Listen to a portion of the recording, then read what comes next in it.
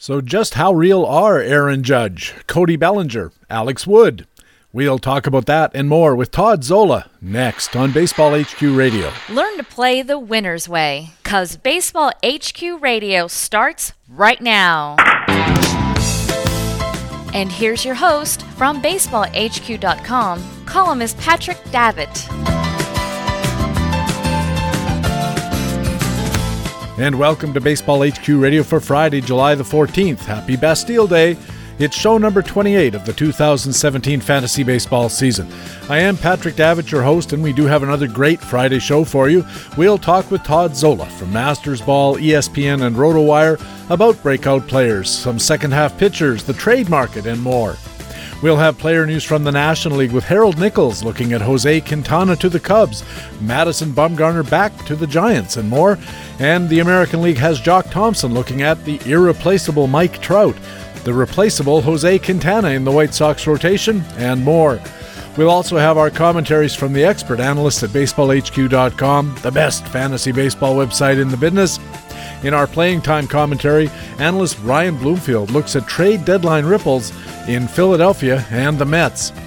In our frequent flyers commentary, analyst Alex Becky looks at St. Louis first baseman Luke Voigt and Milwaukee starting pitcher Brent Suter. In our weekend pitcher matchups, analyst Greg Fishwick looks at Jeff Samardzija, the resurgent Anibal Sanchez, and other weekend matchups. And in Master Notes, I'll be talking about degrees of Kelvin, how the save situation affects a closer's performance. It's another big Friday show. Thanks for joining us here at Baseball HQ Radio.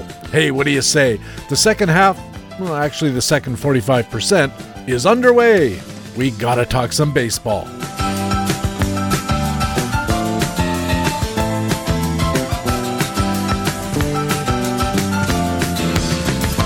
And in the first inning of this Friday edition, our League Watch News reports, Jock Thompson is on deck with the American League news, and leading off, it's the National League report and our old friend Harold Nichols.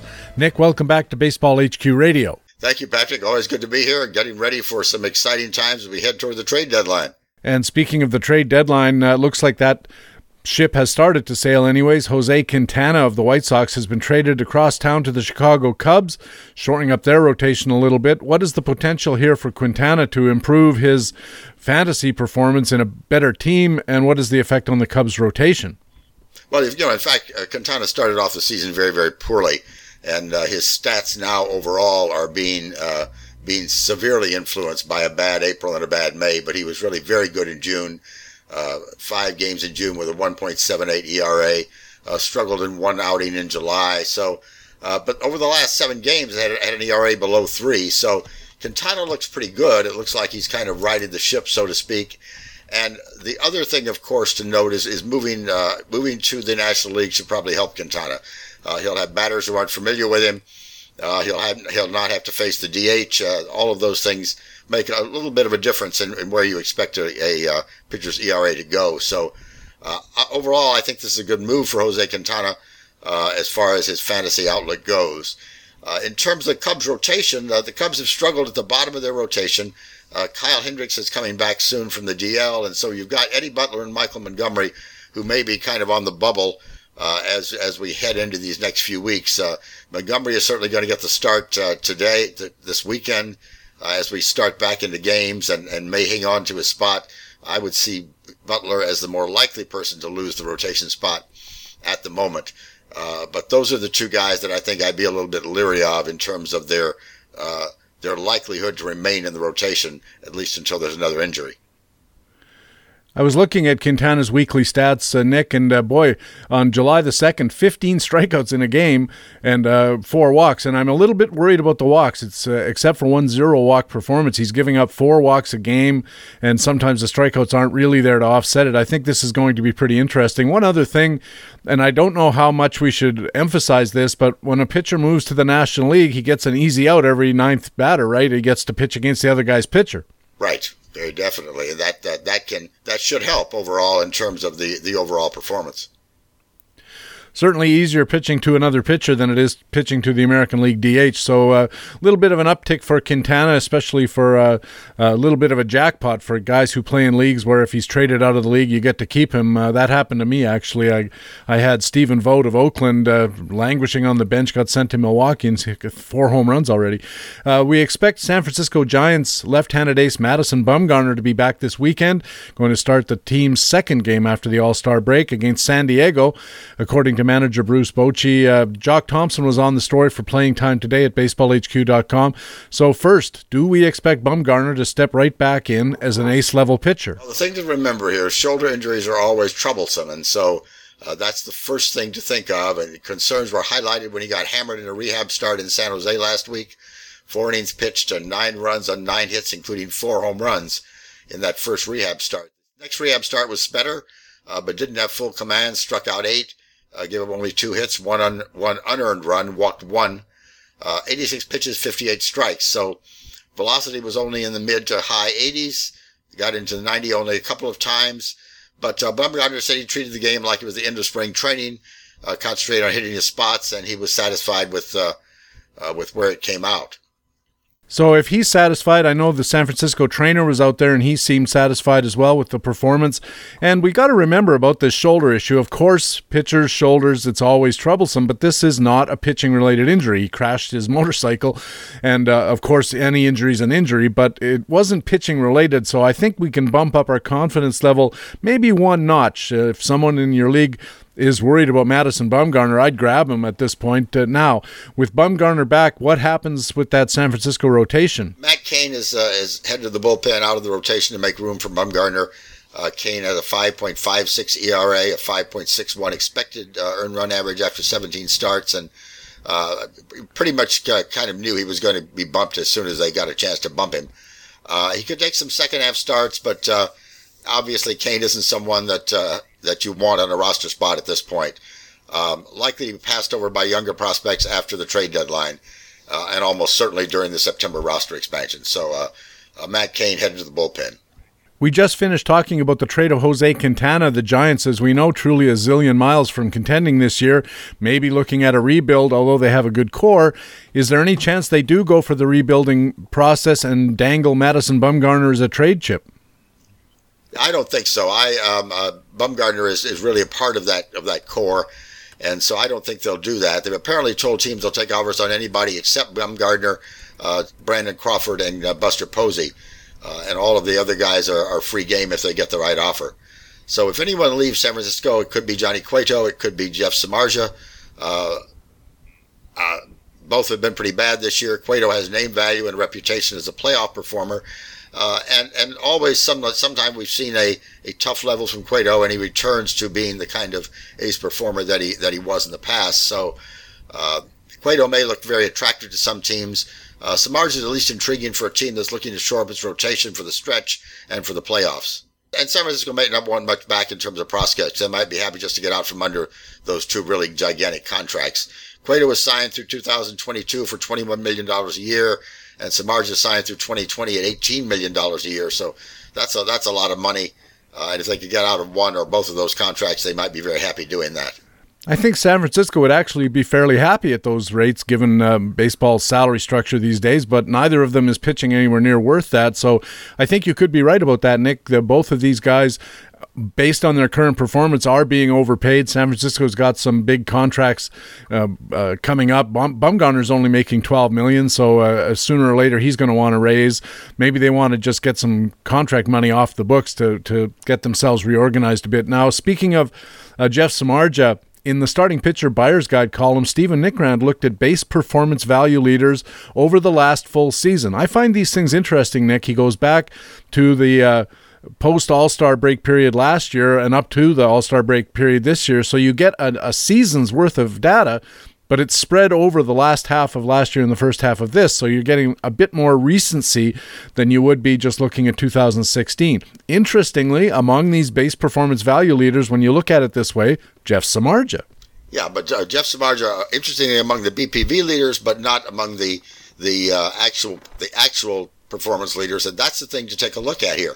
A 4+ ERA since the second half of last season, and a lot of owners have been avoiding him. And Steven says not to continue to do that. He's had some of the best skills during the last 12 months in baseball, a 9.0 DOM, a 1.8 control, 45% ground ball rate, 135 BPV. So Jeff Samardzija has really been pitching very well. And his pinpoint control has been backed by a 33% ball rate, a 32% hit rate, and a 14% home run per fly rate are the reasons he's kept the ERA up. And both of those are really kind of unlucky numbers. So there's some bad luck involved, and we would expect Samardzija to begin to settle down at some point and pitch like he was prior to the beginning of the second half of last season. So, Nick, it sounds like, based on what Steven's saying, that maybe Jeff Samardzija should be a trade target both in real baseball and in fantasy baseball. Yeah, I would think so. If I were, certainly a Major League Baseball GM looking at guys that might rebound easily, Samardzija would be one of those I'd take a look at. The St. Louis Cardinals finally got Colton Wong back, activated him from the disabled list on Tuesday, and optioned Luke Weaver and shortstop Alex Mejia back down to AAA. Wong's return raises some questions. How are the Cardinals going to deploy their roster as we head into the stretch? Phil Hertz covered this for Playing Time today. What's the story in St. Louis? Well, toward the end of Wong's DL stay, Matt Carpenter began playing second base to open some playing time for Luke Voit. So Wong might platoon with Voit, with Carpenter shifting back and forth between first and second. We're just going to have to watch and see how St. Louis plays it at this point and how they use those their players. They've got several players who can play those middle infield positions, and the question is, what are they going to do with them? And what should we expect from Colton Wong now that he's getting back into the lineup? Well, before getting hurt, his average of .301 and expected batting average of .287 were career highs. PX of 93 was also a career high, but his expected power index of 47 was his lowest, aside from his short first major league season. So it's a little bit of a question here as to what we can expect from Colton Wong. It's someone who's worth watching, as he was putting up some nice numbers. On the other hand, maybe a reason with that expected PX of 47 to expect him to regress a bit. Yeah, that's the thing that worries me, is that big gap between his power index and his expected power index. We don't normally see such giant gaps.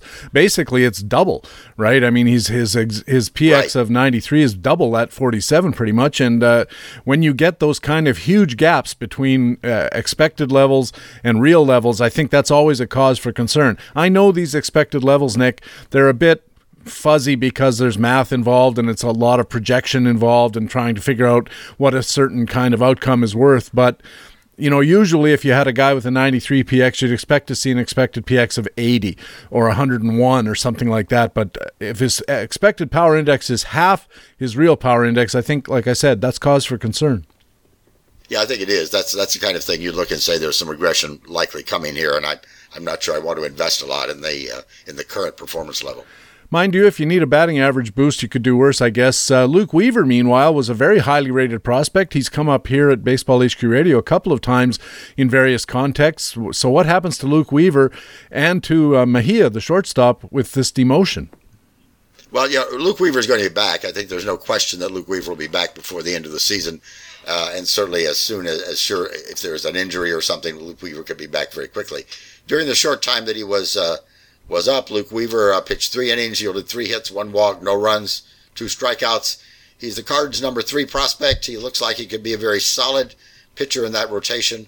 Certainly someone to keep your eye on, and when he comes back up, certainly someone you might want to consider investing in if he's going to be in a starting role.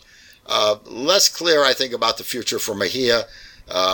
As we noted, Baseball HQ noted when he was called up, he's a defense-first utility infielder. Went 3 for 14 with 1 home runs at the time he was up. Not someone I think that you look excited about placing on a fantasy roster unless you're in an extremely deep league and have just got to fill a hole. Yeah, I thought so too. And I looked at this Alex Mejia. I came to the same conclusion. We mentioned Luke Voit, Cardinals' first base prospect, who had been playing reasonably well. Ryan Bloomfield's going to look at him in the Playing Time commentary this week. As we move on, Brandon Gavitt of BaseballHQ.com, Nick, had a pretty interesting research article. Actually, I think it was under Facts and Flukes, the Spotlight kind of thing, called Change Points. And this is a kind of a graph of player performance showing inflection points where the performance suddenly jumped up or fell back. And trying to use that to figure out whether a player's worth getting. He mentioned of quite a few players, but let's look at a couple of them, starting with Ryan Zimmerman. Yeah, Ryan Zimmerman. What he pointed out about Ryan Zimmerman. I mean, Ryan Zimmerman has been putting up MVP numbers since the start of the season, and the question is that going to continue? And what the model looks at, looking at Ryan Zimmerman, looking back over his entire career, is that he hasn't changed a whole lot since his debut in 2005. His BPV, and that's what this change point thing is really looking at, has peaks and valleys, but he always returns to a very solid average kind of skill performance. Average BPV of 51, and everything kind of falls back to that level eventually. And because he's been performing at such a consistent level for so long, there's a really precise estimate of who this guy is. BPV between 45 and 55, a 90% confidence interval in that BPV. So it's reasonable to suggest that he'll have a stretch of weeks where he performs as he has at an MVP caliber level, but some weeks where he won't do a whole lot with a bat, and then that doesn't mean that you panic. He's going to return to that level eventually. So Ryan Zimmerman has been playing very well. I think what this article points out is that this is Ryan Zimmerman. He has these kind of peaks and valleys in his performance. And I think that's the cautionary note here when you look at this chart with all these peaks and valleys, is that over the long run, we can always be fairly confident about a guy's performance level. I remember doing this years ago with Derek Jeter's batting average, and over the career length, it stabilized at about 305, and it was very stable once it got established in his third year or so. But if you look at short runs, 12 weeks, 5 weeks, like that, naturally there's going to be a lot of volatility. And so I think the caution here is, even though we know what a guy's skill level is over the long run, it doesn't really guarantee that much over the short run. Right, very definitely. I mean, that's the thing that we need to. What we know about the long run is where we expect the guy to wind up, and so you're right. The short run is one of those real guessing games that makes fantasy baseball infinitely interesting. Now, a really interesting chart in this was about Andrew McCutchen of the Pirates, of course, a very high-level player for many years. Then all of a sudden, he hits one of these inflection points, one of these things where everything drops off. You still see the variation in the performance above and below the median, but the median itself has dropped, and the peaks and valleys are still there, but the peaks are lower and the valleys are lower. What is Brandon Gavitt saying about Andrew McCutchen based on this information? Well, what he's saying is that if you look at that chart and look at the peaks and valleys, there was a definite drop in skill level around the start of 2016, and his BPV dropped in half from 70 to 35, and he's been maintaining that level throughout all of last season and even into the beginning of this season, and then suddenly recently something started to happen. His last 4 weeks have been 100 plus BPV. Now it's a small sample size given what we're looking at in this kind of a change model, but there may be some reason for optimism here.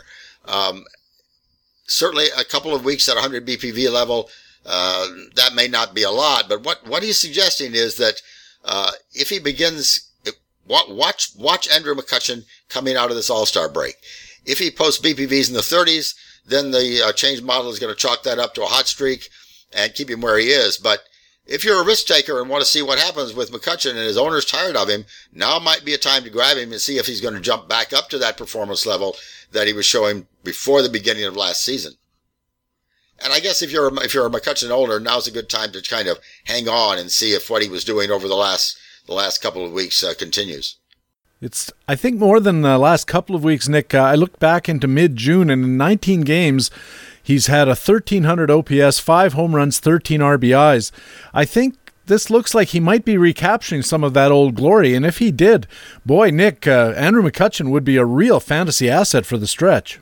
Yeah, you could indeed. And so as he suggests, someone to keep an eye on over these next few weeks to see if he does indeed get traded, and to see if his owner may be willing to deal him at this point. All right, Nick, thanks very much for helping us out with the National League. Could be a couple of exciting weeks to come. Should be very interesting indeed. Thanks, Patrick. Harold Nichols is a pitcher matchups analyst at BaseballHQ.com and our man on the National League beat here at BaseballHQ Radio. Now let's go over to the American League and BaseballHQ.com Director of News and Analysis, Jock Thompson. Jock, welcome back. How was your time off? Hi, PD. It was pretty good. Went to a new place in Mexico we hadn't been, well-kept secret, so I'm not going to mention it here. Excellent plan. Yeah, tens of thousands of people looking for alternative Mexican vacation spots, so you don't want to be overrun. The Angels down in your neck of the woods got some very good news. Mike Trout will be back as soon as games resume on Friday night at home versus Tampa, something you noted in your Playing Time Today coverage at BaseballHQ.com on Friday. Obviously, fantasy owners want to get Mike Trout back into their lineups, but how does this affect the entire Angels roster going ahead, especially in the outfield? It's funny. Eric Young played really well immediately following Trout's injury. He replaced Trout on the roster. His overall stats right now are he batted .260 with a .336 on base percentage, 3 home runs, and 8 stolen bases over 96 at bats, which is pretty decent production. He even won a few games with some dramatic late inning hits early on. But he's 7 for 42 since 6/15. He's no longer playing every day. The Angels quietly put him on waivers, which he has since cleared, so he's been outrighted to Salt Lake City. Ben Revere is going to stick around, and he's going to continue to function as the 4th outfielder and try to chip away at some of Cameron Maybin's playing time in left field. I picked up Ben Revere off of our free agent pool in the Tout American League, but he at the time was kind of a last resort sort of player, but is there any chance Revere actually picks up some playing time? Actually there is. If you look at, say, the last 3 weeks, he's actually probably had his best stretch of the season. He's hitting over 300, and Maybin at the same time has really fallen off. He was another guy. Him and Eric Young were really hot right after Mike Trout went on the DL. You couldn't get either of them out of the lineup, but ever since late June and all the way into July, Maybin's gone ice cold, and we're seeing a lot more of Revere these days. So I think there might be more of a battle there, at least in the near term, than a lot of people might think. And what about the Angels' rotation? That has been their weak point all year. They actually hit pretty well when Trout was gone, but they still are having a lot of trouble finding innings from their pitchers. Yeah, the Angels still claim they're in the wild card hunt, and they are if you look at the standings. But of course, they're fighting a lot of other teams. I think they're about 4th or 5th team in line now, and there's 3 or 4 other teams close behind them. Obviously, getting Trout back helps, but that rotation has so many question marks. It's a lot, I think, is going to depend on whether they can get any of Shoemaker, Tyler Skaggs, Garrett Richards, and Andrew Heaney back, and what condition they're in when they return, because this Angel rotation is very shaky, and it wouldn't surprise me at all if they get blown out in these first 2-3 weeks following the All-Star break. I'm interested in this whole American League situation with so many teams, theoretically at least, within a game or 4 of the last wild card spot. But in some instances, they've got a lot of teams to get past. And sometimes I think people overlook the fact that it's like it when in your own fantasy league, you may look at yourself and say, hey, I'm in 6th, but I'm only 7 points out of 2nd kind of thing. But you've got 5th, 4th, and 3rd all have to cooperate with you to allow you to get by them. And the more of those teams are between you and the Holy Grail, the less likely it is that the Grail is going to be yours. Yeah, exactly. And it's interesting. I think as a team, both from a fantasy and a reality standpoint, you really have to look and see, okay, what's my path to this?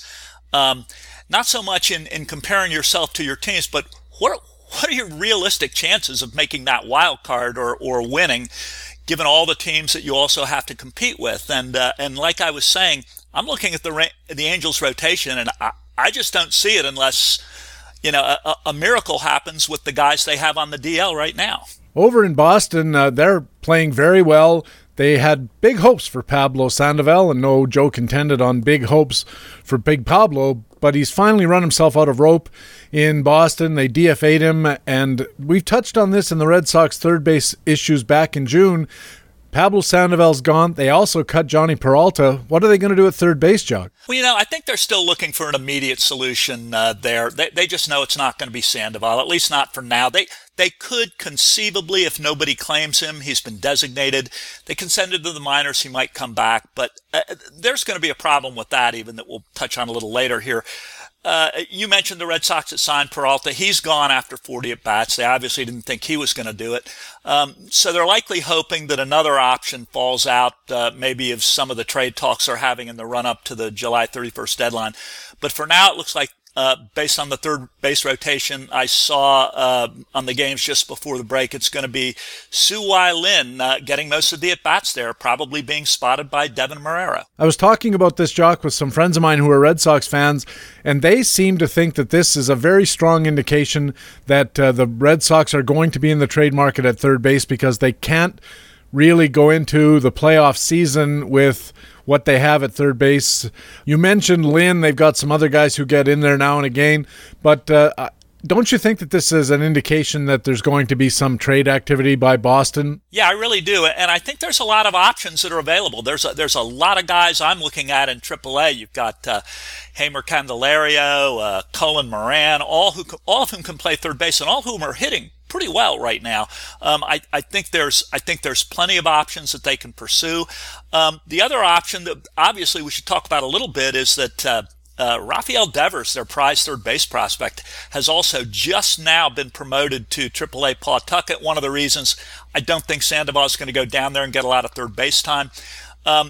Devers has hit really well in AA, and yeah, he doesn't have a lot of high minors experience, certainly no AAA experience. But if he doesn't skip a beat and continues to mash the way he has thus far this year, and the Red Sox don't find another solution via the trade market, they might turn to Devers, say, in late August or sometime in September. In the meantime, if they don't do anything, it's Lynn, as you mentioned, and Devin Marrero probably getting some playing time at third as well. Either of these guys of any interest to fantasy owners? Well, the one interesting thing about Lynn is that he's walking a lot. He's only had 39 at-bats, but I'm looking at his walk rate now. Right now it's 15%. He's very patient. He's got good plate skills. He's actually made pretty good hard contact, but overall, historically, he doesn't hit the ball with a lot of authority, doesn't hit with a lot of power. I'm not sure how long his 435 on-base percentage is going to last. And Sandoval, meanwhile, has been he cleared waivers. He's going to be down in the minor league somewhere. Is there any chance he can play his way back into contention for a return to Fenway Park? Well, I think the problem is you've got Devers now at Pawtucket at third base, unless I'm missing something that Boston is thinking. I think you got another guy, Michael Chavis, another third baseman playing for Boston down at AA, who's had a very good year, a surprisingly good year. I just don't know right now where Sandoval fits in. I don't know what Boston's thinking here is, but it doesn't look good for Pablo Sandoval in Boston anymore. Jock, as we speak, a news report coming across, Yankees general manager Brian Cashman has announced that Michael Pineda has been diagnosed with a partially torn ulnar collateral ligament. You know what that means. Tommy John surgery has been recommended. Michael Pineda, one way or another, is out for the year. How impactful is this for the Yankees and for fantasy owners? Well, it's really impactful. If the Yankees want to go for it and try to catch the Red Sox or take one of those wild card spots that they're in charge of right now, they're going to have to find a replacement for him. Now, fortunately, they have a few names in the minors. Chance Adams has pitched real well. A couple of other guys have pitched well off and on the last couple of years. It'll be interesting to see what the Yankees do. They will also be looking at that trade market. Yes, I think they shall. Pineda's season ERA is .439, which is pretty respectable, and an 8.6 strikeout per nine DOM rate, and only 2 walks per nine. He was pitching pretty well. This does not look good. They say there's a chance if he doesn't get the Tommy John, he might be able to pitch a little later on in the season. Maybe he could get that stem cell thing or the platelet-rich plasma thing. But unfortunately for the Yankees, one of the best starters in the free agent market, Jose Quintana, has already been dealt. Let's talk about Jose Quintana going to the Cubs and who's going to replace him in that White Sox rotation. Yeah, my guess right now, without looking at the up-to-the-minute announcements from the White Sox front office, and they're coming fast and furious right now, as I think most of our listeners know. Swingman David Holmberg is the most likely candidate to move back into that rotation, and he hasn't been awful there in the 6 starts that he's made already this season. Although there's a pretty big gap between his 3.07 ERA and 5.40 expected ERA, so he may not be long there. Mike Shears mentioned this in what I thought was a pretty prescient All-Star break column in his playing time tomorrow in the AL Central. The names Lucas Giolito and Ronaldo Lopez are going to enter this conversation at some point. They have their own issues, but it's an interesting situation to watch. Of the two, Giolito, Lopez, either or both? Well, they're both interesting in that Giolito, as you know, for a long time when he was in the low minors and even at the beginning of last year, he was considered one of the very best pitching prospects, if not the best in the minors. He struggled last year, and his status was knocked down, and he struggled this year. His ERA at AAA is 4.98, but he keeps showing these flashes. His last start, he struck out 10 in 7 innings. Couple of starts before that, struck out 7. He has problems with consistency right now, and a lot of people still think he has real upside, even though he's scuffled in the high minors and last year. This is a guy, I don't think he's going to be the first call-up of the two, just because of his inconsistency. They want him to work on his release point and his mechanics. I think he's still got a little way to go, but pitchers are such that if he reels off 3 good starts in a row, it wouldn't surprise me to see him up with Chicago. Jock, I was a little bit surprised to see the news out of Tampa. Outfielder Colby Rasmus is leaving the team for what have been called personal reasons and will not return to baseball for the rest of the season. The story I read, and this has not been confirmed by the team or by Colby Rasmus, is that he's just getting down because of all the injuries that he's been suffering over the last year and a half, and he just wants to go home and be with his family and try to get away from baseball for a while, and you can hardly blame him. But it's certainly a loss for the Rays. Rasmus had been pretty productive. He's on the DL again with that hip problem, but he was batting .281, which has got to be 50 points better than they expected. 9 home runs, 121 at-bats. Matt Dodge wrote this up in Playing Time today for BaseballHQ.com. How does Colby Rasmus's decision affect the Rays outfield? Yeah, this decision came out of the blue, so it's not really clear right now. I think over the long term, Malik Smith is the big winner, even though his playing time looked pretty stable given his performance to date, given that Kevin Kiermaier is still out and probably going to be out for another month. The immediate winners right now look like Peter Bourjos and Shane Peterson, who have been playing reasonably well in part-time roles. They've been trading off that third outfield slot with Rasmus and Kiermaier out. But you'd almost expect another shoe to drop here just based on the fact that we're 3 weeks away from the trade deadline. Perhaps the Rays are going to make another move. They're in the wild card spot as well, and it just wouldn't seem like they'd want to play for another month with one of these two guys starting every day. You mean Bourjos or Peterson? I think you're right. I think that they consider themselves a playoff team, and with their pitching staff, I believe they think that they can go quite a ways in the playoffs because of the advantage that they have with a relatively deep pitching staff, especially when you look at some of the other teams that are going to be in there. Is there anyone in their system that could get a call-up to fill in an outfield? Yeah, there's a guy I really like, and a lot of other analysts like too, Jake Bowers in AAA. He's been playing right field. He's awfully young. He's 21 years old. If you look at his numbers, they don't jump out at you. .267 batting average, 8 home runs. He has stolen 11 bases and only been caught once. But this is a guy with really good plate skills, and some people think that 20 home run power will come. His plate skills are such, and they jump off the page even right now. 48 walks to 70 strikeouts and 303 at bats. It's possible that he could come up and hold his own over the interim, and maybe the Rays want to take a look at him. I don't know if they'll make that move, but he would be the most logical choice if they're going to dip down into the minors right now. And finally, Jock, in Cleveland, they take a hit to their roster. Hot-hitting Lonnie Chisenhall has been sent to the DL. He had a calf problem in the very last game before the break.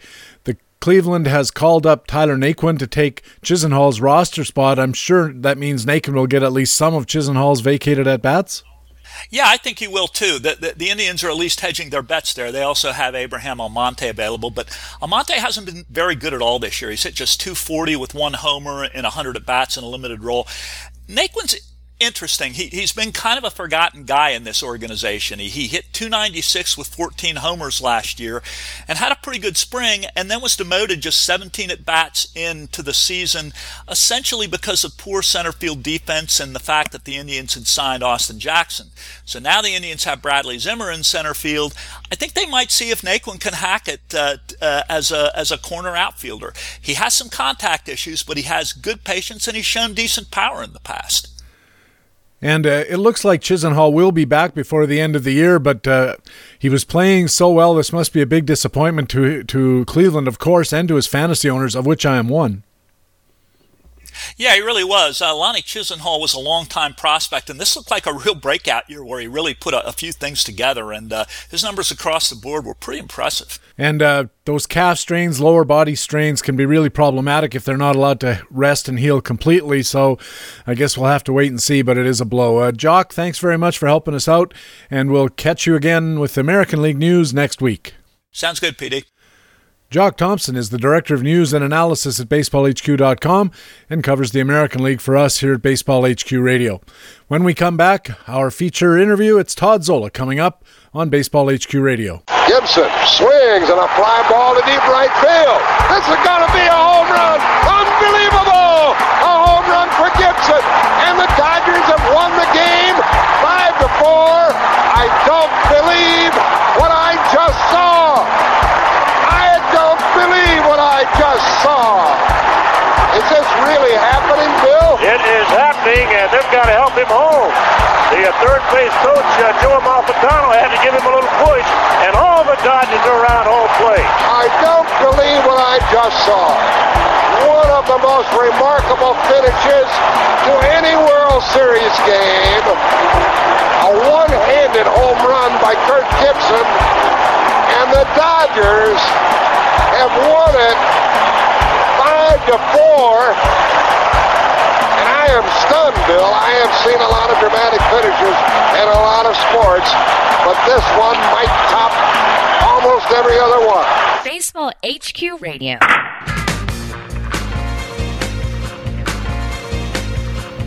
Hey, welcome back to Baseball HQ Radio. I'm Patrick Davitt.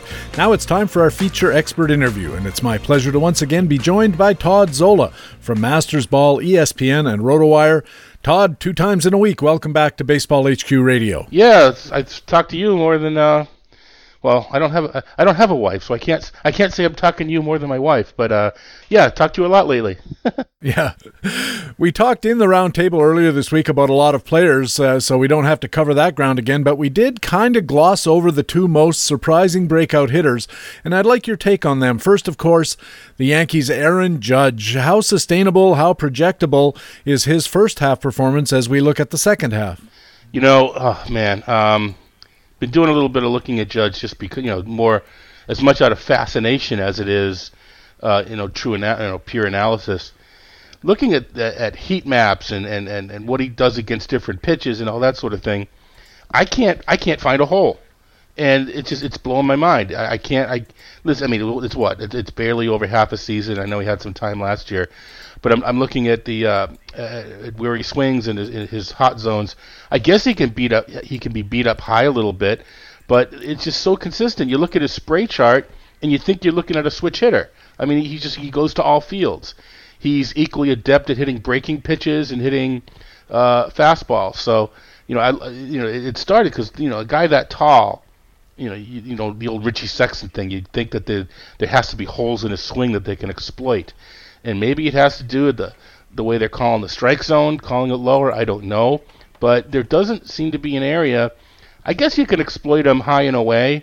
But if you miss, his best zone is high over the plate. So you got to have pinpoint control. They're just people are afraid to. Sometimes you're afraid to go to their weak zone because it's so close to their hot zone. So obviously, I don't say obviously, but you'd think that the batting average in play over 400 is coming down, but he can't keep up this pace. But the landing spot is still going to be pretty darn good. I mean, I'm not a scout. Number scouting, I can't see where to attack the guy. He does draw a lot of walks as well, so for a young player who was kind of iffy in that department last year, he certainly has improved that. I was curious when you mentioned the strike zone, because a lot of people are saying it's taller and thinner than it used to be, and a tall, thin strike zone seems to help a guy who's a tall, relatively rangy guy. Taller than it used to be, but not as tall as it was back when we used to hear strike at the letters, when there'd be some of these guys that would just challenge Judge with heat up in the zone and see if he can catch up to it. Now you can't go up quite as high as you can go up higher than you could a couple of years ago, but you can't go quite up as high as you could 20 years ago. I mean, Sexton might be he was sort of in the borderline between when they really started to lower the zone a bit.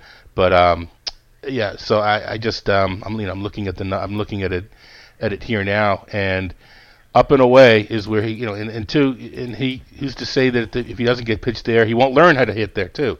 And I think he, being so tall, he can reach those pitches obviously.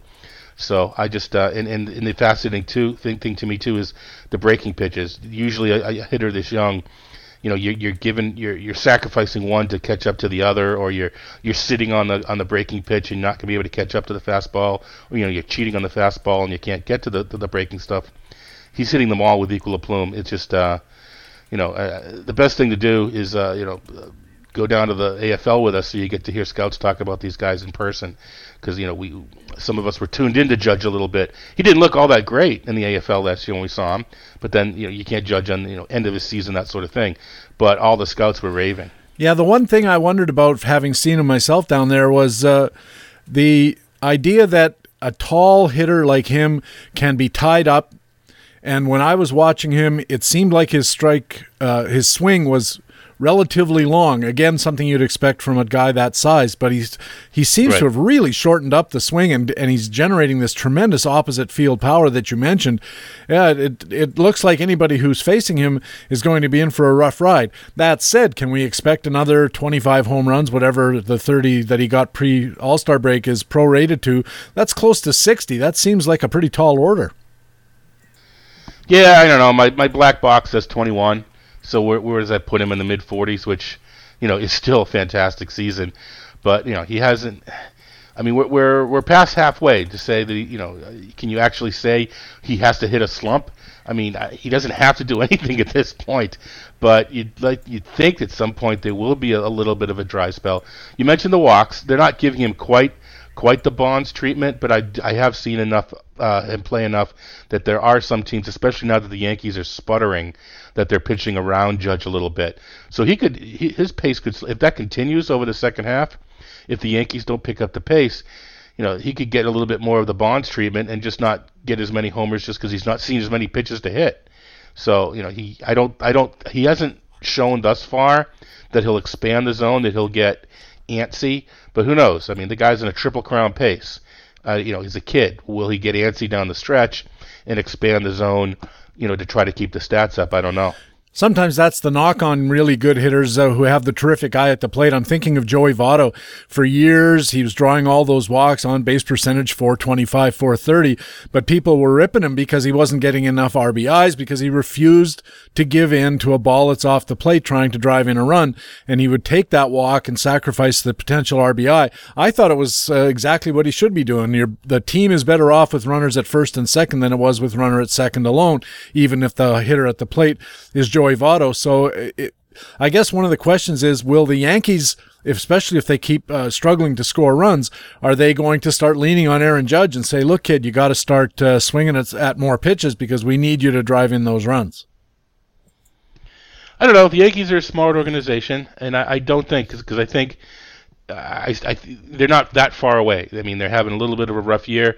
They're pitching, well, actually they're having a rough stretch. They were a month ago. They World Series, the American, before Houston went goofy hot. They were the Houston a month ago. So who knows what can happen over the second half? But I think they're smart. I don't think they'll ruin the kid long term. But I do think that they're a smart organization, and they'll stick with the plan, and they'll be just as happy with him doing this.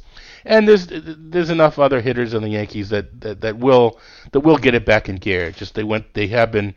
It's the break now. I don't know. Who knows how they'll come out of the break, but they were really sluggish heading into the break. And Judge, I think he hit 2 homers this past week. So even amidst all these walks, he's still selectively, pounding the mistakes. The other big hitting story in the first half was the Dodgers' Cody Bellinger. A lot of home runs there, and he got a late start, as a matter of fact. What do you think of his chances to be as successful in the second half as he has been so far in the first? Yeah, again, number scouting, I see more holes in his swing. Now, what's interesting in both of them, we kind of alluded to this in our talk on Tuesday with Gene McCaffrey, the All-Star the All-Star panel. Both these guys have strikeout rates at 30%, right around 30%. And there was a time where that was kind of the red flag. I don't know what your filter was, but 30% for me was bad. I was nervous. I didn't want anything to do with those guys. Now it's not good, but there's no shame in striking out. 30%'s nothing now. It's not, well, I'll take the homers for that 30%, whereas previously was, man, he's striking out 30%, he's gonna go in a slump. And so both of these guys, at least, I think, have the mental confidence, if you will, that they can continue to strike out. I think they both prefer to strike out fewer times, but I don't think there's pressure on them to reduce the strikeout rate. But with Bellinger, I see more places he can be beat, at least so far. He seems to be, you can get him up higher in the zone, which makes sense because he's got that long, loopy left-handed swing that we saw in the home run derby. His hot spots is low and outside actually. So and right down the middle of the plate, like most every other hitter. So I think there's more of a chance, and he's already gone in a couple slumps. Bellinger, I think Bellinger, when he's locked in, will be as good as anybody. But I think he's the typical guy that will go into some slumps with some excessive strikeouts. Judge strikes out a bunch, but I don't know, because he goes to all fields and he can handle so many different pitches. I don't see a huge prolonged slump. I think we'll just see I don't know if it's so much aggression, but just slowing the pace a bit. Whereas Bellinger, we'll see more streaks. Players who strike out a lot also sacrifice some of their RBI opportunities. Clearly, if you don't put the ball in play, you're not going to drive in a run. So is there some sweet spot for a guy like Judge where you say, I'll take 30% home runs if I'm getting 5%, I should say 30% strikeouts if I'm getting 5% home runs? Yeah, I think, at this point, yes. As a fantasy player, I can't use that filter anymore. I sort of have to just look at the numbers as a whole. And we talked Sano a little bit when we did our roundtable.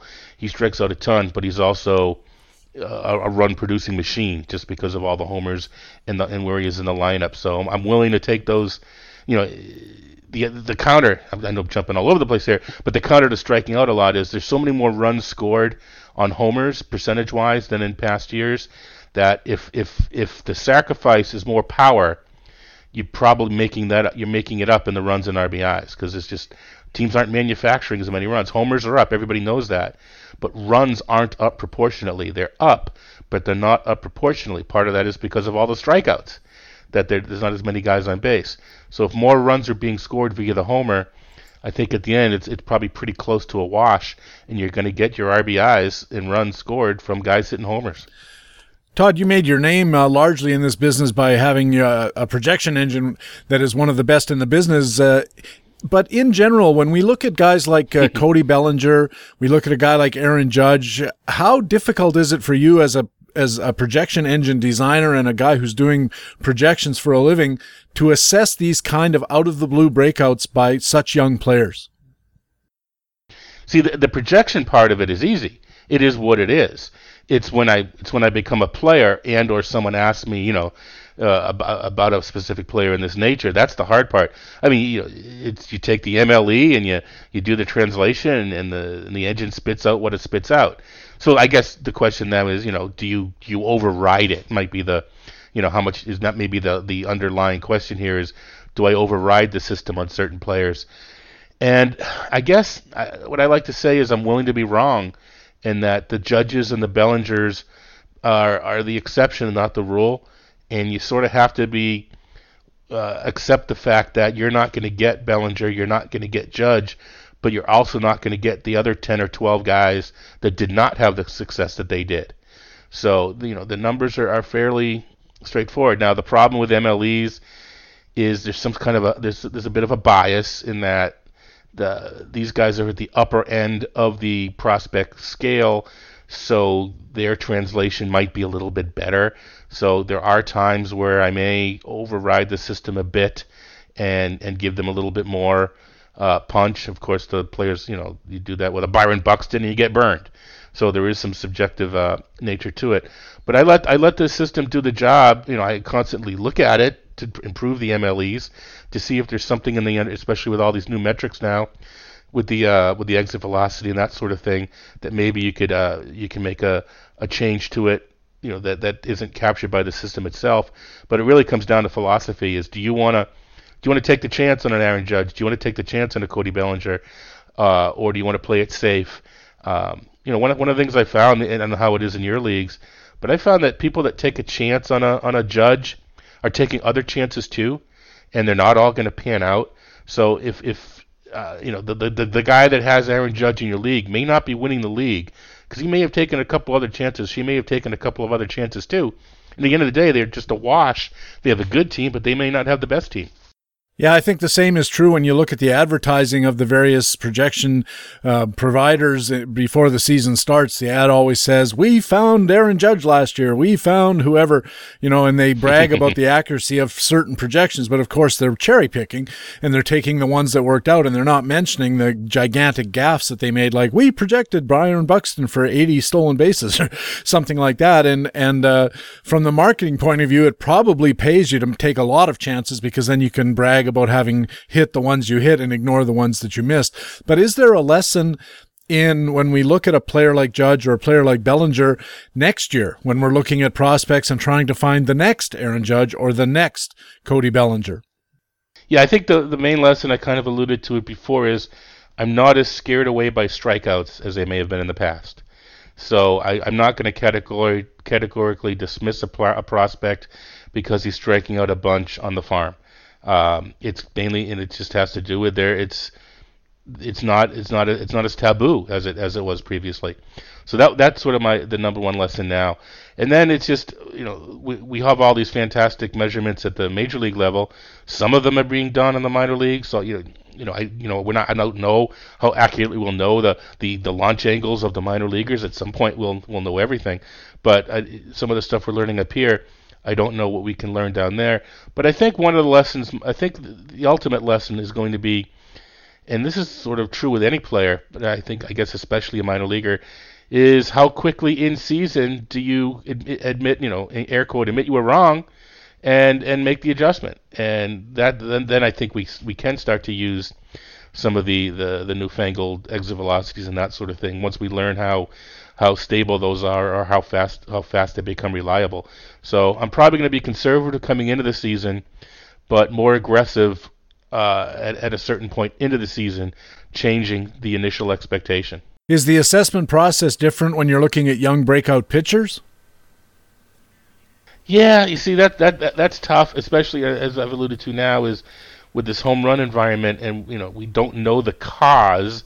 At least I think it's a confluence of a bunch of things. Everybody has an opinion. I think everybody's right, and that it's a confluence of all these different things. But anyway, the point being, right now, we look at the Lima filters, the old Ron Chin and Lima filters, had to do more with walks and strikeouts, and lesser to do with homers.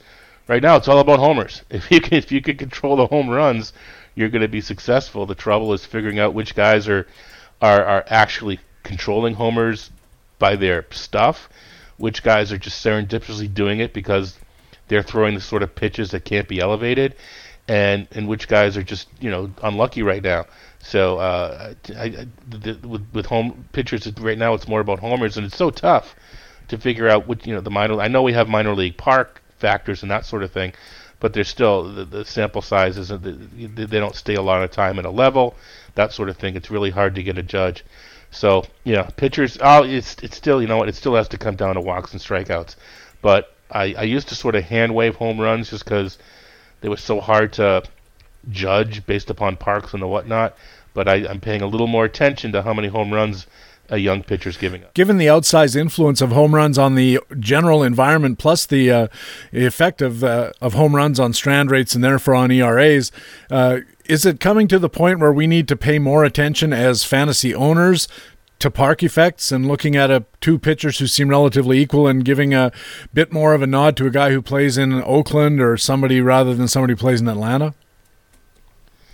Yeah, actually, I've always been a park effect guy, but what I think, in my theory, I think we've talked about it, I know I've written about it, is that there's a couple different types of fly balls now, with a fly ball that you pitch up in the zone and you hit underneath the ball, or a fly ball that you drive. Now, park effects emanate from a certain, I don't know, ratio of these two types of fly balls.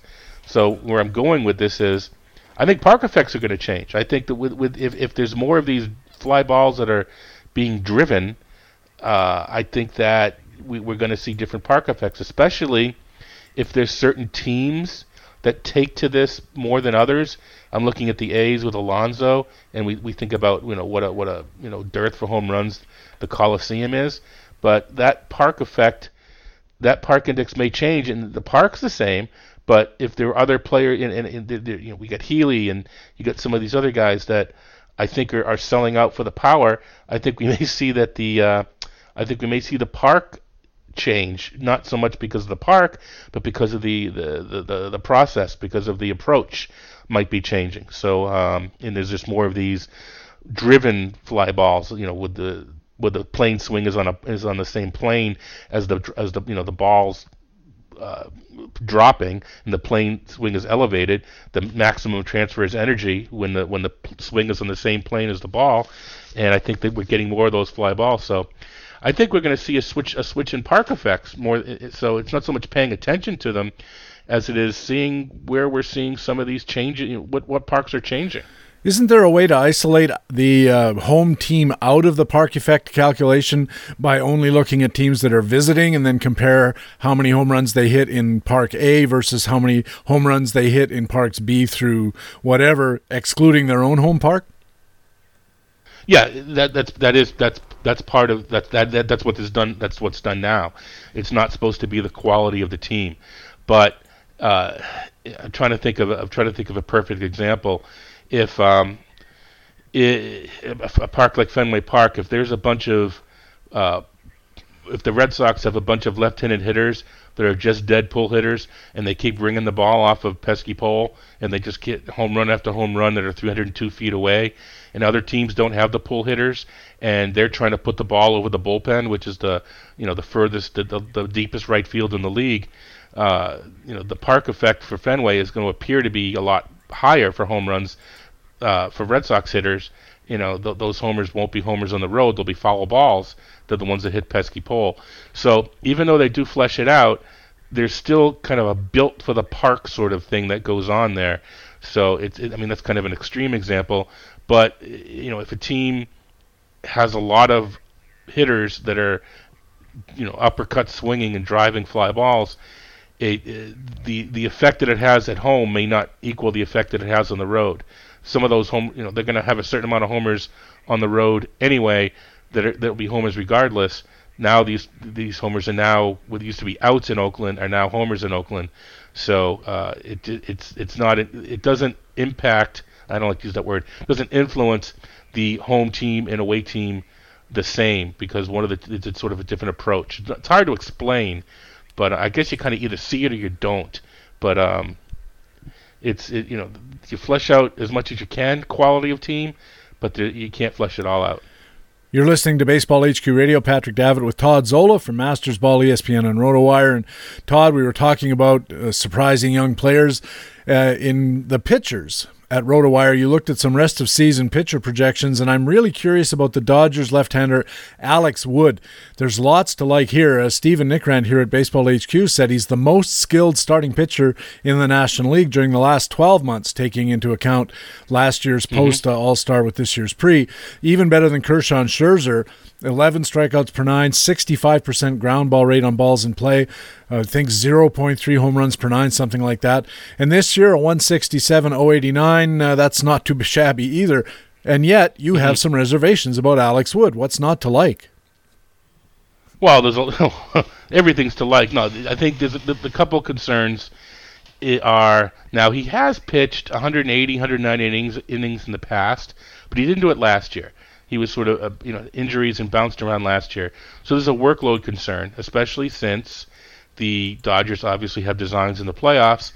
And right now, unless they trade for, I'd like to think a right-hander to put in between Kershaw and Wood, Wood's still going to be their second best starter, but he may be third in their playoff rotation based upon how they line it up if they want to play that sort of game. But I'm not worried about performance as far as fantasy goes. I just can't project him for the full. If Kershaw's going to get 90 innings, or Scherzer going to get 90 innings, Kluber 90 the rest of the season. I don't think it's fair or right to assume Wood's going to get the full boat. I think the Dodgers will find a time to skip him or give 6 days rest or pull him early. I think they need to conserve him, and there's a slight amount of risk as far as performance down the stretch, but I think that might be balanced by the fact that the Dodgers will probably slow him down. And head-to-head leagues, I don't see him being shut down. I think that's I don't think I'm breaking any groundbreaking news there. I just think that he will instead of getting 14 or 15 starts, he'll get 11 or 12, and the Dodgers will just smartly plan it around an off day here and something like that. If there's maybe a rain out and they just skip him, something that sort of thing. So the concern isn't performance; it's just banking on a full boat of innings going forward. They could always put him on the 10-day DL. That's their favorite shenanigan with as far as pitching rotations, isn't it? Yeah. You know what? I mean, we've talked about it in fantasy. If take advantage of the rules, and if they change the rule, they change the rule. But if they're not doing it, if it's not illegal, then it's not illegal, right? I mean, so is it immoral? I guess, but I don't think anything's immoral as far as playing a sport like this, but I do believe there's some kind of rule in the CBA or somewhere that says, if the player's not legitimately injured, you can't put him on the DL, and they're coming up with some pretty spurious injuries when they make these 10-day DL assignments. Yeah, and even one of their own guys, Ross Stripling, came out and he probably wish he could take it back, but he came out and said, last year, shoot for 10 days. It was almost a month I was on the DL and I really wasn't hurt. So yeah, I think that there will be, whether they go to something like a couple, why can't they have a 2-player, if the idea is so some players can back earlier, why can't you have a 10 and a 15-day DL and limit it to 2 players in the 10 and everybody else in the 15? I think they'll come up with something. The commissioner's already come out, well, not already. The commissioner came out and said he doesn't like the way some of the teams are gaming the new rules. So, I mean, you sort of see you need to be prescient. We've talked about it when you set up fantasy league rules. You sort of need to be prescient and think about the repercussions. I'd like to think MLB thought it through. You got to say to yourself, teams are probably going to be doing this. The thing is, not every the Dodgers are doing it. I don't think every team is doing it, but still, one is one too many. So I do think we'll see some changes, but. Yeah, for Wood, I'm not concerned at all if I have him. First of all, you've got a lot of bonus numbers in there already. There has to be some. Again, there doesn't have to be, but you should plan on some level of regression. But man, like Nick says, this guy's out of sight. Earlier in the show, Nick and I talked about the trade possibilities in San Francisco as they fall out of the race, or they've fallen out of the race. One of the names that came up was Johnny Cueto of the Giants, having a pretty bad year. But he's a pretty good pitcher overall. What's your take on Johnny Cueto for the balance of this year? Yeah, Cueto, and I wrote about this too. Is it's my job to come up with what's he going to do? Is he going to go left or going to go right? And Cueto, I just don't know. I talked about rest of season projections and how I have my rest of season projections. It's like exactly in the middle of what I originally expected and what he's doing now. And that's some of that's just math, but with Cueto, I'd like either he figures out what's doing wrong and he becomes the 3.0 ERA guy that he's always been, or he doesn't figure it out and he stays where he is, 4.4, 4.5, whatever it is. And a lot of it's my job, our job to which way. So Zola, which way do you think he's going to go? I don't know. It's just so weird. I have no feel, and part of it is.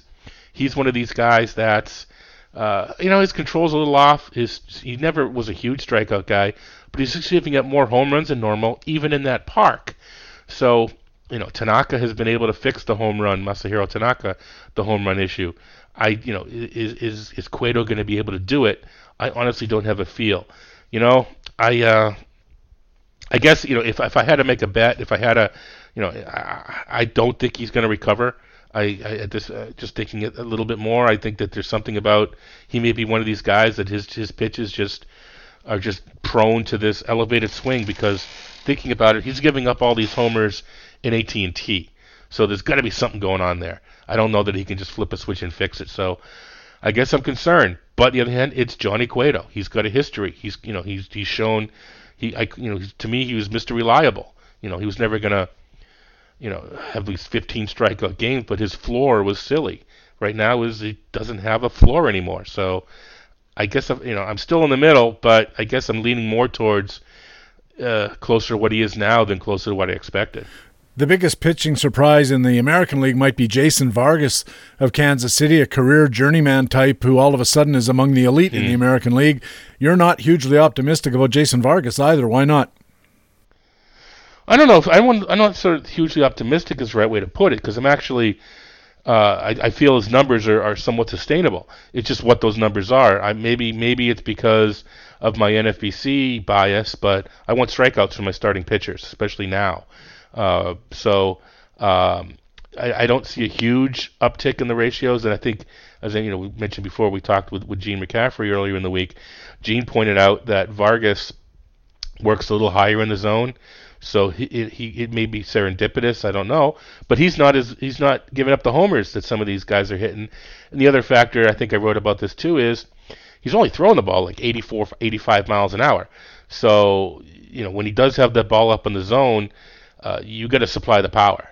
You got to, not that these guys can't, but he's got a little bit of an advantage there. It's not as if someone's going against a 95 mile an hour fastball where a lot of the power is supplied by the pitch.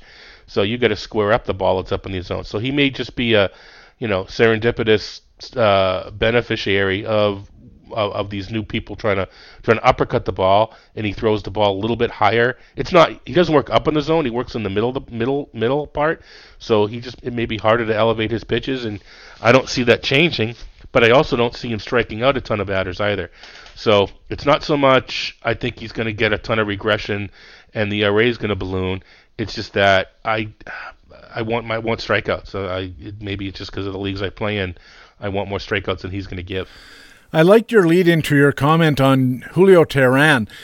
Some daily gamers are thumping their chests over their success stacking against Teheran when he's at home in Atlanta, and he has been terrible. 7.58 ERA, 160-something whip. OPS against is over 900, I believe. And on the road, 2.53 ERA, 118 whip, .666 OPS against. It's like two different pitchers, and that park is supposed to be pretty tough for pitchers. So what's your beef with playing Julio Teheran to keep being terrible at home? It's more of the declaration that they know he stinks at home. It's been over, I think, like 46 innings, something in that range, not quite 50 innings. And I'll also say that he may stink at home. We just don't know it. So to me, it's more of the attitude that these guys have, that they know it.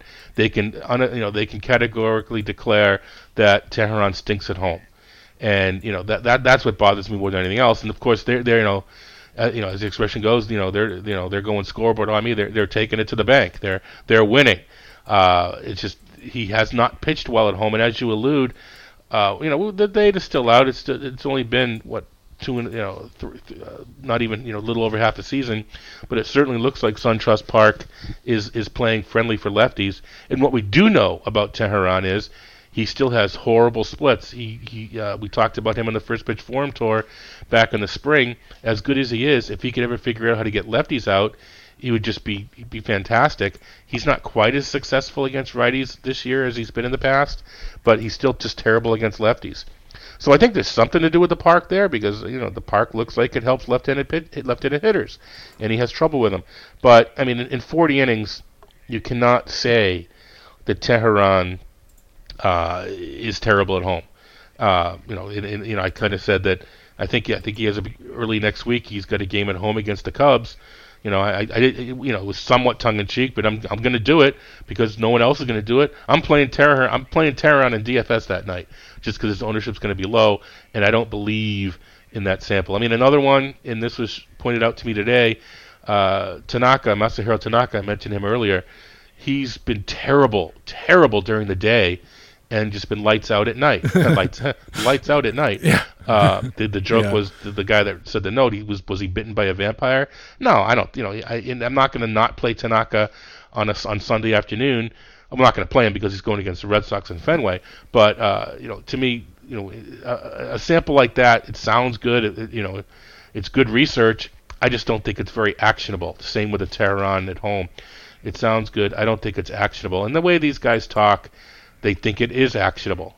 And I don't know. That bothers me more than anything else, is that you keep score with how much money you win. They've won a lot of money, and I'm not going to say despite of it, but it's just that's what bothers me. It doesn't bother me that they win the money. It bothers me that they're sure that Tehran stinks at home. It's kind of like when you go to the racetrack and you spend a lot of effort trying to figure out who the favorite is and where you want to place your bet, and then some guy down the row from you cashes a $100 win ticket on a 30-1 shot because he liked the color of the jockey's silks or something like that.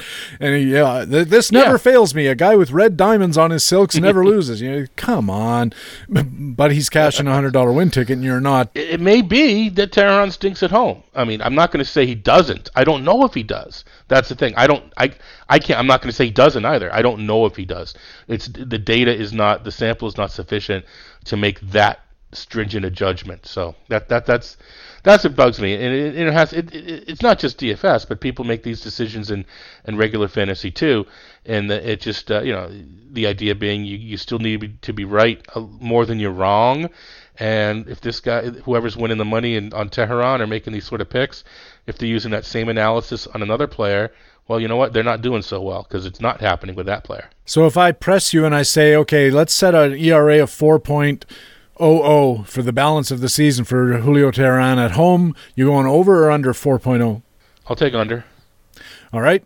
You're listening to Baseball HQ Radio. Patrick Davitt with Todd Zola from Masters Ball and ESPN and RotoWire. And Todd, before I let you go, we're coming into the trading season in Major League Baseball, of course, and all kinds of fantasy players out there are trying to figure out their fab, how much to wager, how much to bid, how much not to bid, how to hoard, all of these considerations.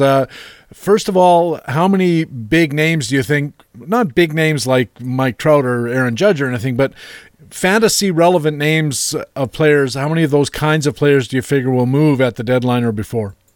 I don't know. I try to. I know it's such a popular question this time of year. I sort of let these things for other people, and I analyze when it happens.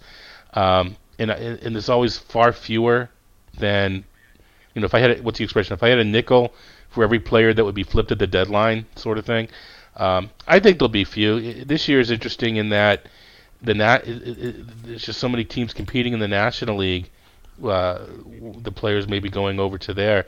It seems to have been the opposite in recent seasons. So, I think it was last year we had a bunch and they were staggered. I think we were already starting to see it with Quintana. I think we'll see a fair amount, and I also think we're going to see them staggered. I think we are going to see. It wouldn't surprise me if someone else goes before Friday now, before Sunday, so that Jose Quintana isn't the only big name that's available at the deadline. I think that makes Fab that much more interesting because people this weekend have to decide, well, is Quintana going to be the top player coming over to the NL? If I have the hammer, do I just take him? Maybe I don't need a pitcher, so I take a chance that a hitter comes over, or do I, bird in hand, so to speak, and just grab Quintana now, even if I don't necessarily need him. I keep him from the guy who does need him, and maybe I make a trade. Yeah, I like the idea of getting the one in the hand being worth more than two in the bush, because not only there might not be another guy, but also the guy you do get, you get an extra month of him, assuming that all the rest of the guys come over closer to the deadline or at the deadline, so you get, 4 or 5 starts out of Quintana that you're not going to get out of the pitcher that you pick up on August 1st. And if you had to pick, 2 or 3 guys that you are pretty confident are going to be moved before the deadline, who might you look at? These names have been heard, but I try to, if I say a name, I like there to be some logic behind it. So when I say Todd Frazier, I know Moncada's playing second base. I think his future's eventually at third, but you'd like to think the White Sox would clear a spot to try to play some more Moncada. So I think Frazier could go. I think Oakland has got a bunch of young pitching coming up, and not that Sonny Gray is old, but he's on a little bit of a heater right now. This is the time to trade him at his peak. I know our colleague Derek Carty has talked about the catcher change really helping Gray, which if he gets traded may not help him. But I don't, not everybody, not every MLB manager or GM reads Derek. Well, they should. So right now, I think you have to trade Gray at his peak. And I guess I don't know. I'm not the biggest Garrett Cole fan, but I think that the price you could get for a Garrett Cole right now is probably pretty high. So it wouldn't shock me. And again, the Pittsburgh's got some. I know Glasnow's not performing up to par, but they do have some young pitchers to backfill. And again, Cole's not all that old. So if I had to pick three, it would be Gray, Frazier, and Garrett Cole, with Gray probably being the most likely to move. All right, Todd Zola, thanks a million for your insights. As always, it's great fun to talk to you and to hear what you have to say. And we'll catch up with you again in 2 or 3 weeks. Rest your voice. Yeah, looking at the calendar, it would be right around deadline time. It will indeed. I'm looking forward to it again. Thanks, Todd. Thank you. Todd Zola writes for Masters Ball, ESPN, and RotoWire, and he's one of our favorite and regular guests here at Baseball HQ Radio. When we come back, it's the Baseball HQ Radio commentaries. We have Playing Time, Frequent Flyers, Weekend Pitcher Matchups, and Master Notes. The fun is just beginning on Baseball HQ Radio. Hey, you guys. I know I like to tell you about all the great content at BaseballHQ.com, and this week is no exception. Here's just a sample of what's on the site this week. In Playing Time today, coverage of Jose Quintana's trade from both sides, Jung Ho Jong, Colby Rasmus, Chris with a C. Davis, and many, many others.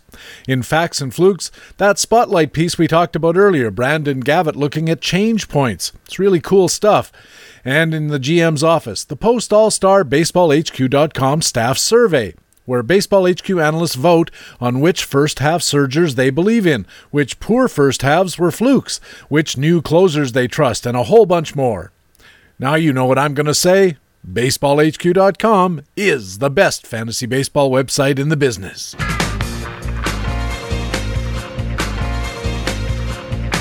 And welcome back to Baseball HQ Radio. I'm Patrick Davitt. Time now for our regular HQ Radio commentaries. Coming up, we have our Frequent Flyers, Weekend Pitcher Matchups, and Master Notes.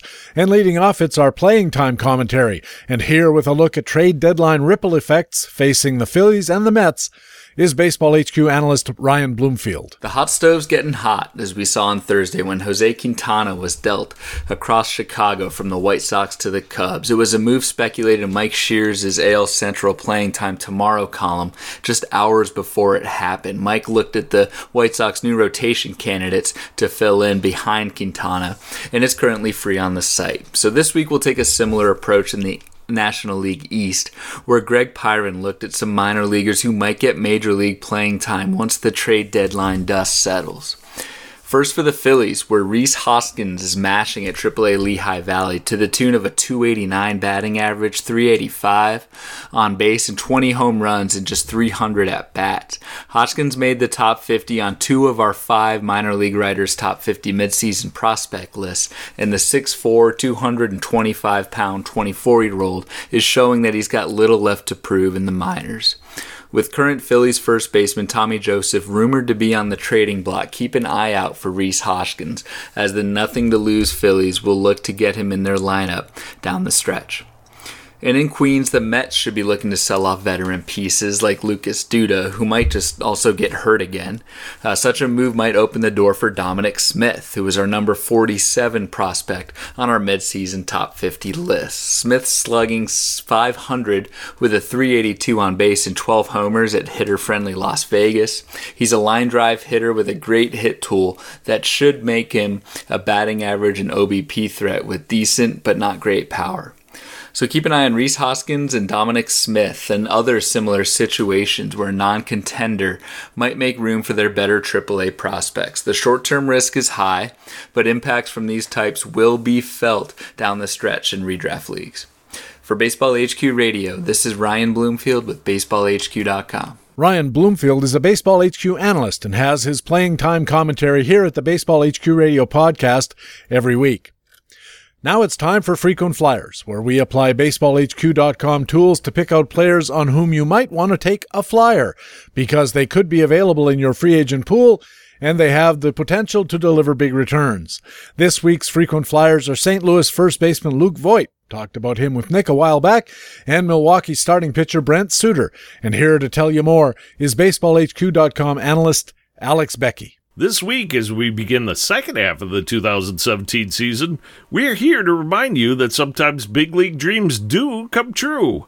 Take our first frequent flyer, Luke Voit, for example.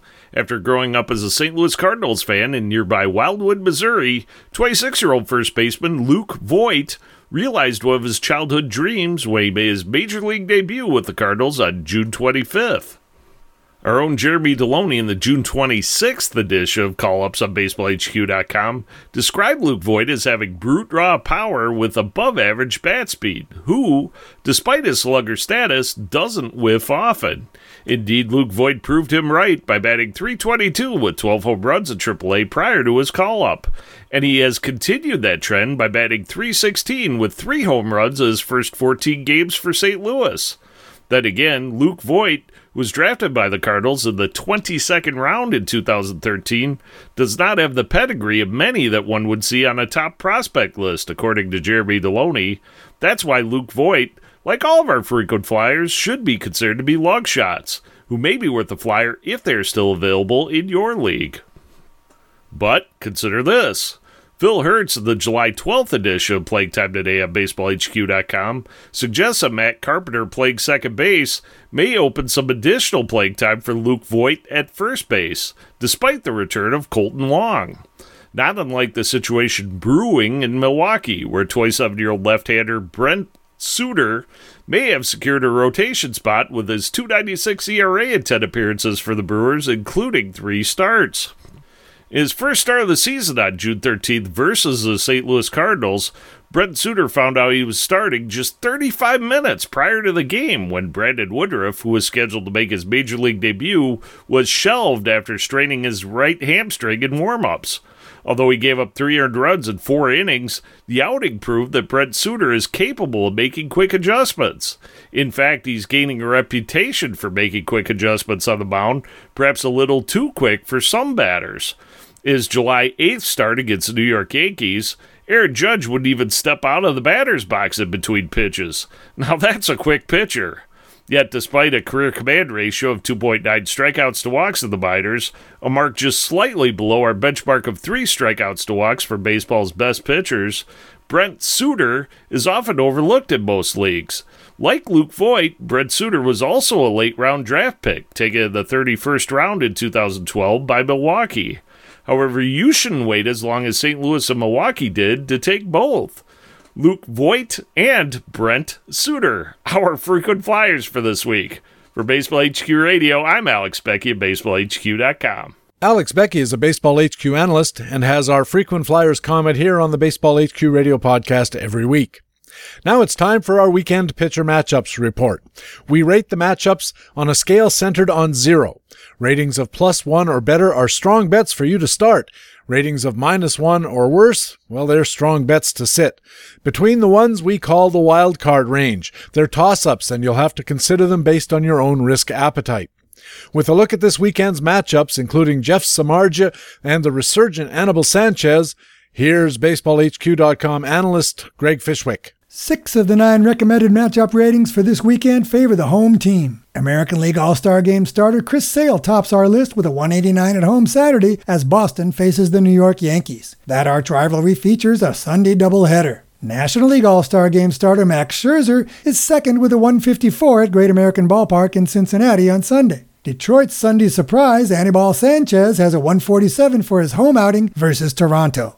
Colorado's Jeff Hoffman has a 136 in his Sunday start against the Mets at Citi Field. Madison Bumgarner makes his long-awaited return from the dirt bike trail with a 117 in San Diego on Saturday. In San Diego on Sunday, the Padres' Trevor Cahill takes a 111 into this weekend's marquee matchup for a home start against last weekend's marquee matchup man Jeff Samardzija. The Kansas City Royals' Danny Duffy has a 110 at home in Kauffman Stadium on Sunday to take on Texas. Breakout boy Jimmy Nelson sports a 108 Saturday as the Brew Crew hosts Philadelphia in Milwaukee's Miller Park. In Atlanta's new SunTrust Park on Sunday, Jaime Garcia gets a 107 against the visiting Arizona Diamondbacks. This weekend's Sunday surprise is Anibal Sanchez at his must-start matchup rating of 147. He's at home for Detroit versus Marco Estrada of Toronto, who has a matchup rating of -103. The Tigers have been in a tailspin, dropping 19 of their past 30 games and falling 5 slots to a season-low 24th in the USA Today Power Rankings of July 12. The Tigers score a half-run more per game than the Blue Jays and are 7 wins better at home than Toronto is on the road.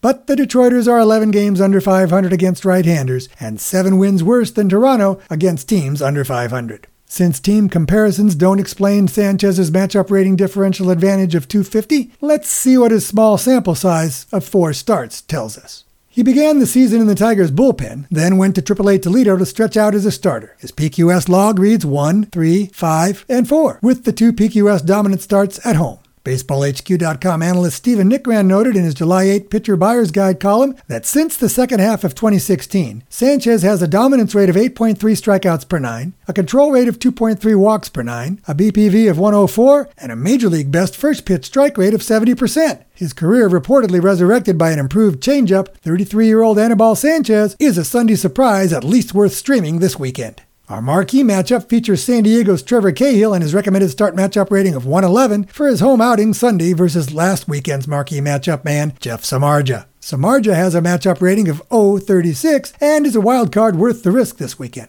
The Padres are Cahill's 4th Major League team. He began his career with the Oakland A's and was an American League All-Star in 2010 at the age of 22, leading the league in games started the next season. He moved to the bullpen in Arizona, and the Cubs capitalized on his effectiveness in that role during their 2016 World Series championship run. Starting again for San Diego, Cahill has fared well in 51 innings over 9 outings thus far, but he did miss nearly 2 months with a strained shoulder. Cahill is showing career second-best marks in first-pitch strike rate and whip, and career bests in dominance, command, swinging strike rate, expected ERA, and BPV. He had 2 PQS dominant efforts prior to his shoulder injury, both at home. And he's avoided any PQS disasters. Just as Sanchez's improvement coincides with the development of his changeup, mastering a new pitch has been at the heart of Cahill's rise as well. In 2016, Cahill had a swinging strike rate of 12% on his knuckle curve. In 2017, it's been almost doubled to 23%.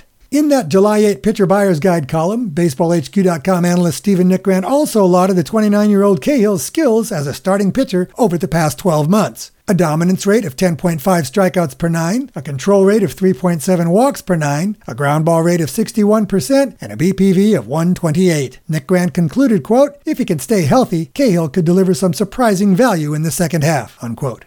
Some weekend wildcards worth a look include last week's Sunday surprise David Price at home against the Yankees this Sunday, Cleveland's Corey Kluber on Saturday in Oakland's pitcher-friendly Oco Coliseum, LA Dodgers All-Star Alex Wood back in Miami's pitcher-friendly Marlins Park on Saturday, teammate Rich Hill there too on Sunday, and another pair of teammates, Tampa Bay's Alex Cobb Saturday and Chris Archer Sunday in pitcher-friendly Angel Stadium. Here's hoping you have nothing but second-half halos over the players in your lineups. For Baseball HQ Radio, this is Greg Fishwick of BaseballHQ.com.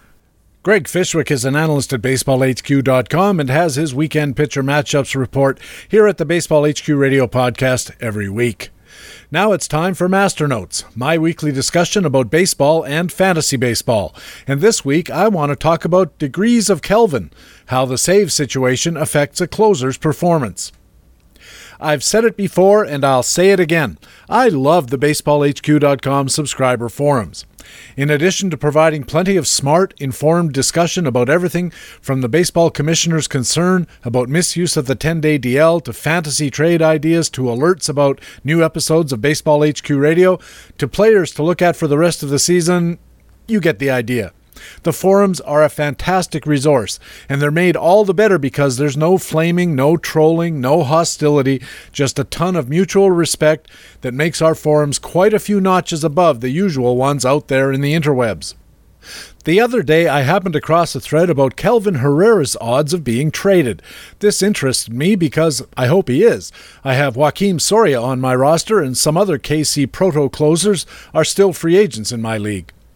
As often happens, the thread veered out of its lane and turned into a discussion about Herrera's perceived poor performance in non-save situations. One poster noted that the Royals, and I quote, "need to be careful pitching Herrera in non-save situations." The poster said that Herrera had given up 8 runs in his previous 6 non-save situations, 6 of those runs in just 2 of the games, as we'll see in a minute. He also said, and again I quote, "I've heard more than once about closers that seem to excel when in a save situation, but for whatever reason don't perform as well in non-save situations. Maybe this is just urban myth and the facts don't back it up." Another poster then suggested, quote, "Herrera is what the old-timers would call a gamer. He's at his best when the pressure is on and the game is on the line. Maybe it's psychological." And yet another poster said, "What the first poster suggested seems to happen often enough that folks think there's something to it." Of course, what people, and specifically old-timers, believe doesn't prove anything. A surprising number of people still think the earth is flat. Fortunately, in many instances, and especially in baseball, we can use the stats to get a clearer picture. But before we get to the numbers, let me quickly discuss why anecdotal evidence has such appeal. It has to do with the availability heuristic. A heuristic is a mental shortcut or model we humans use to make sense of situations that might otherwise take a lot of time and effort to actually solve.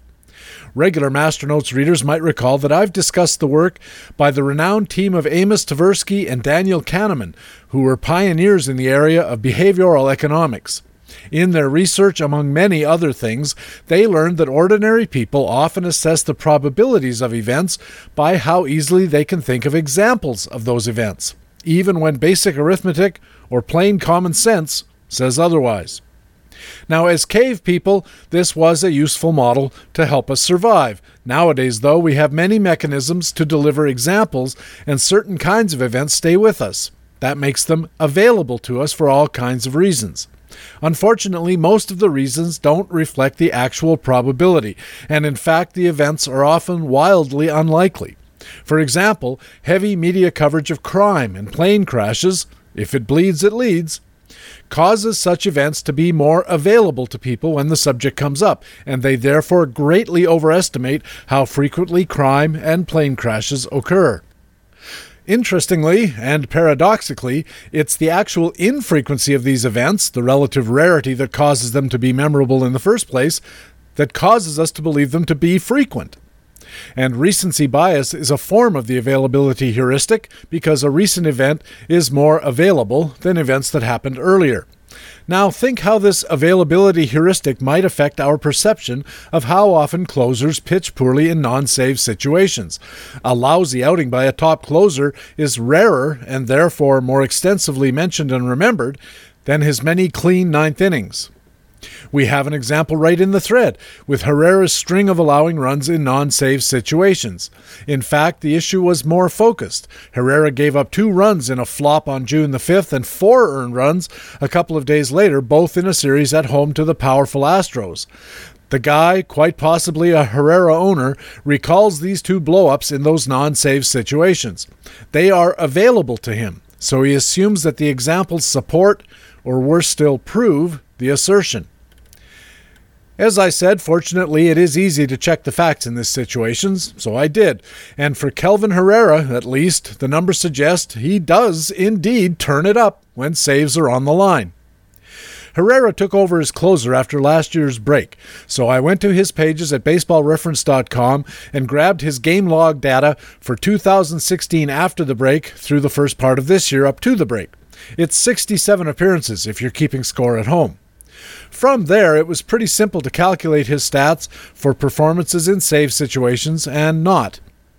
I ignored outcomes like ERA and WHIP because of the variance caused by small samples, especially once the already small game log is further subdivided into various game contexts. I also chose not to look at leverage outcomes for much the same reason. Instead, I focused on per-batter results, which I really like anyway, because they start with higher numbers in the denominator. In this case, 273 batters faced, which can be subdivided into cohorts that are still small, but are still mostly above 100. To set Herrera's overall level, during the period in question, he had a 25% strikeout rate, 4% walks, 31% ground balls, 19% line drives, and 21% fly balls. He had a 4% home run rate, and remember, these are all percentages of batters faced, not balls in play. He also had an overall 5.6 command ratio. That's 5 strikeouts for every walk. The first indication that he amps it up with a save is in that command ratio. In save situations, it's a whopping 11.3 strikeouts per walk. In non-save situations, 3.7. He had a 6-point edge in K rate, 28% in save situations, 22% in not, and a 3-point edge in walks, 3% versus 6. He also gave up 2 more points of home runs in non-save situations, 3% versus 5%. But we know that not all saves are equally difficult. The whole movement towards intelligent bullpen management actually depends on managers ignoring saves to focus on putting the best relievers in for the most important game situations. So I also parsed Herrera's performance by whether he was protecting leads of 1 run, which I called critical, or more than 1 run, which I called non-critical. And again, it turned out he was more effective when the heat was on. Interestingly, someone in the thread also said he suspected reliever performance, and I quote, varies between high-pressure and low-pressure situations, which is not the same as saves versus non-save situations. He went on to say he found it hard to believe that Herrera, and I quote, can be expected to perform better in save situations, but worse in a high-pressure situation that falls outside the save opportunity definition. It is hard to believe, but it's true. At least for Herrera, at least over this relatively short run. Herrera's strikeout and walk rates in critical save situations with 1-run leads was markedly better than in critical non-save situations, 1-run leads or deficits or ties. His strikeout rate was 10 points higher, 34% to 24, his walk rate 4 points lower, and his command rate more than 9 points better. 12 strikeouts per walk in critical save games, 3.6 in critical non-save games. In fact, criticality in general played a distant second fiddle to save opportunity, as Herrera also pitched far better in non-critical save situations than in non-critical non-save situations. The save was the thing. Keep in mind, these samples are still quite small, and I plan to expand this study. I'm going to look at all the top closers in baseball over multiple years. I'm going to put this on my docket this offseason for an HQ research article. Be sure to look for it. In the meantime, remember the availability heuristic, and try not to depend too much on it. Oh, what about those anecdotal examples earlier? Well, for me, that's what they are. They're just anecdotal. But here is something curious.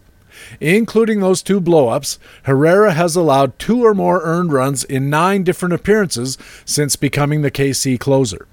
8 of those 9 times, and all 4 of the games with more than 3 runs allowed, came in non-save situations.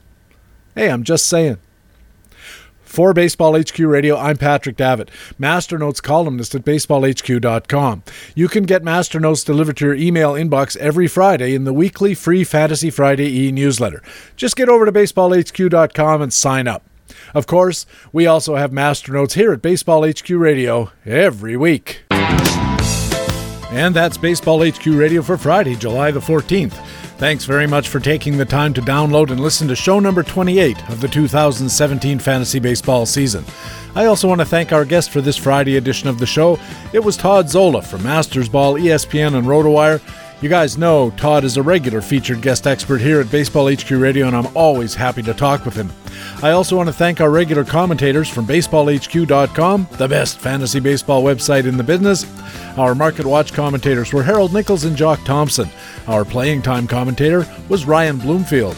Our Frequent Flyers commentator, Alex Becky. And our pitcher matchups analyst was Greg Fishwick.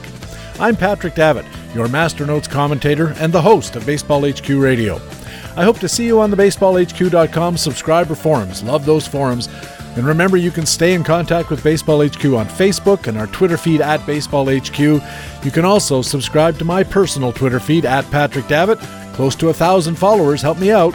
Please send us a message on our email address, bhqradio, all one word, at gmail.com. You'll always be the first to know when a new podcast is available.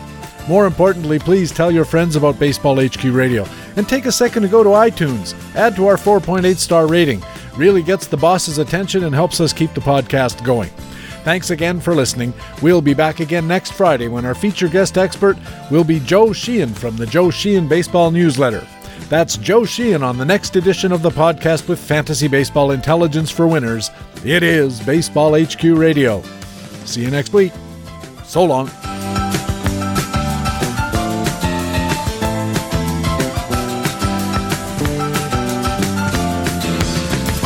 Baseball HQ Radio is a weekly free podcast available through iTunes and other podcast aggregators, or directly from BaseballHQ.com, where we have an archive of past shows as well. Just look for the HQ Radio microphone logo on the right side of the BaseballHQ.com homepage. Baseball HQ Radio is a production of the USA Today Sports Media Group. The opinions expressed on Baseball HQ Radio are those of the individual speaking and not necessarily those of the USA Today Sports Media Group. The program is produced and edited by Patrick Davitt.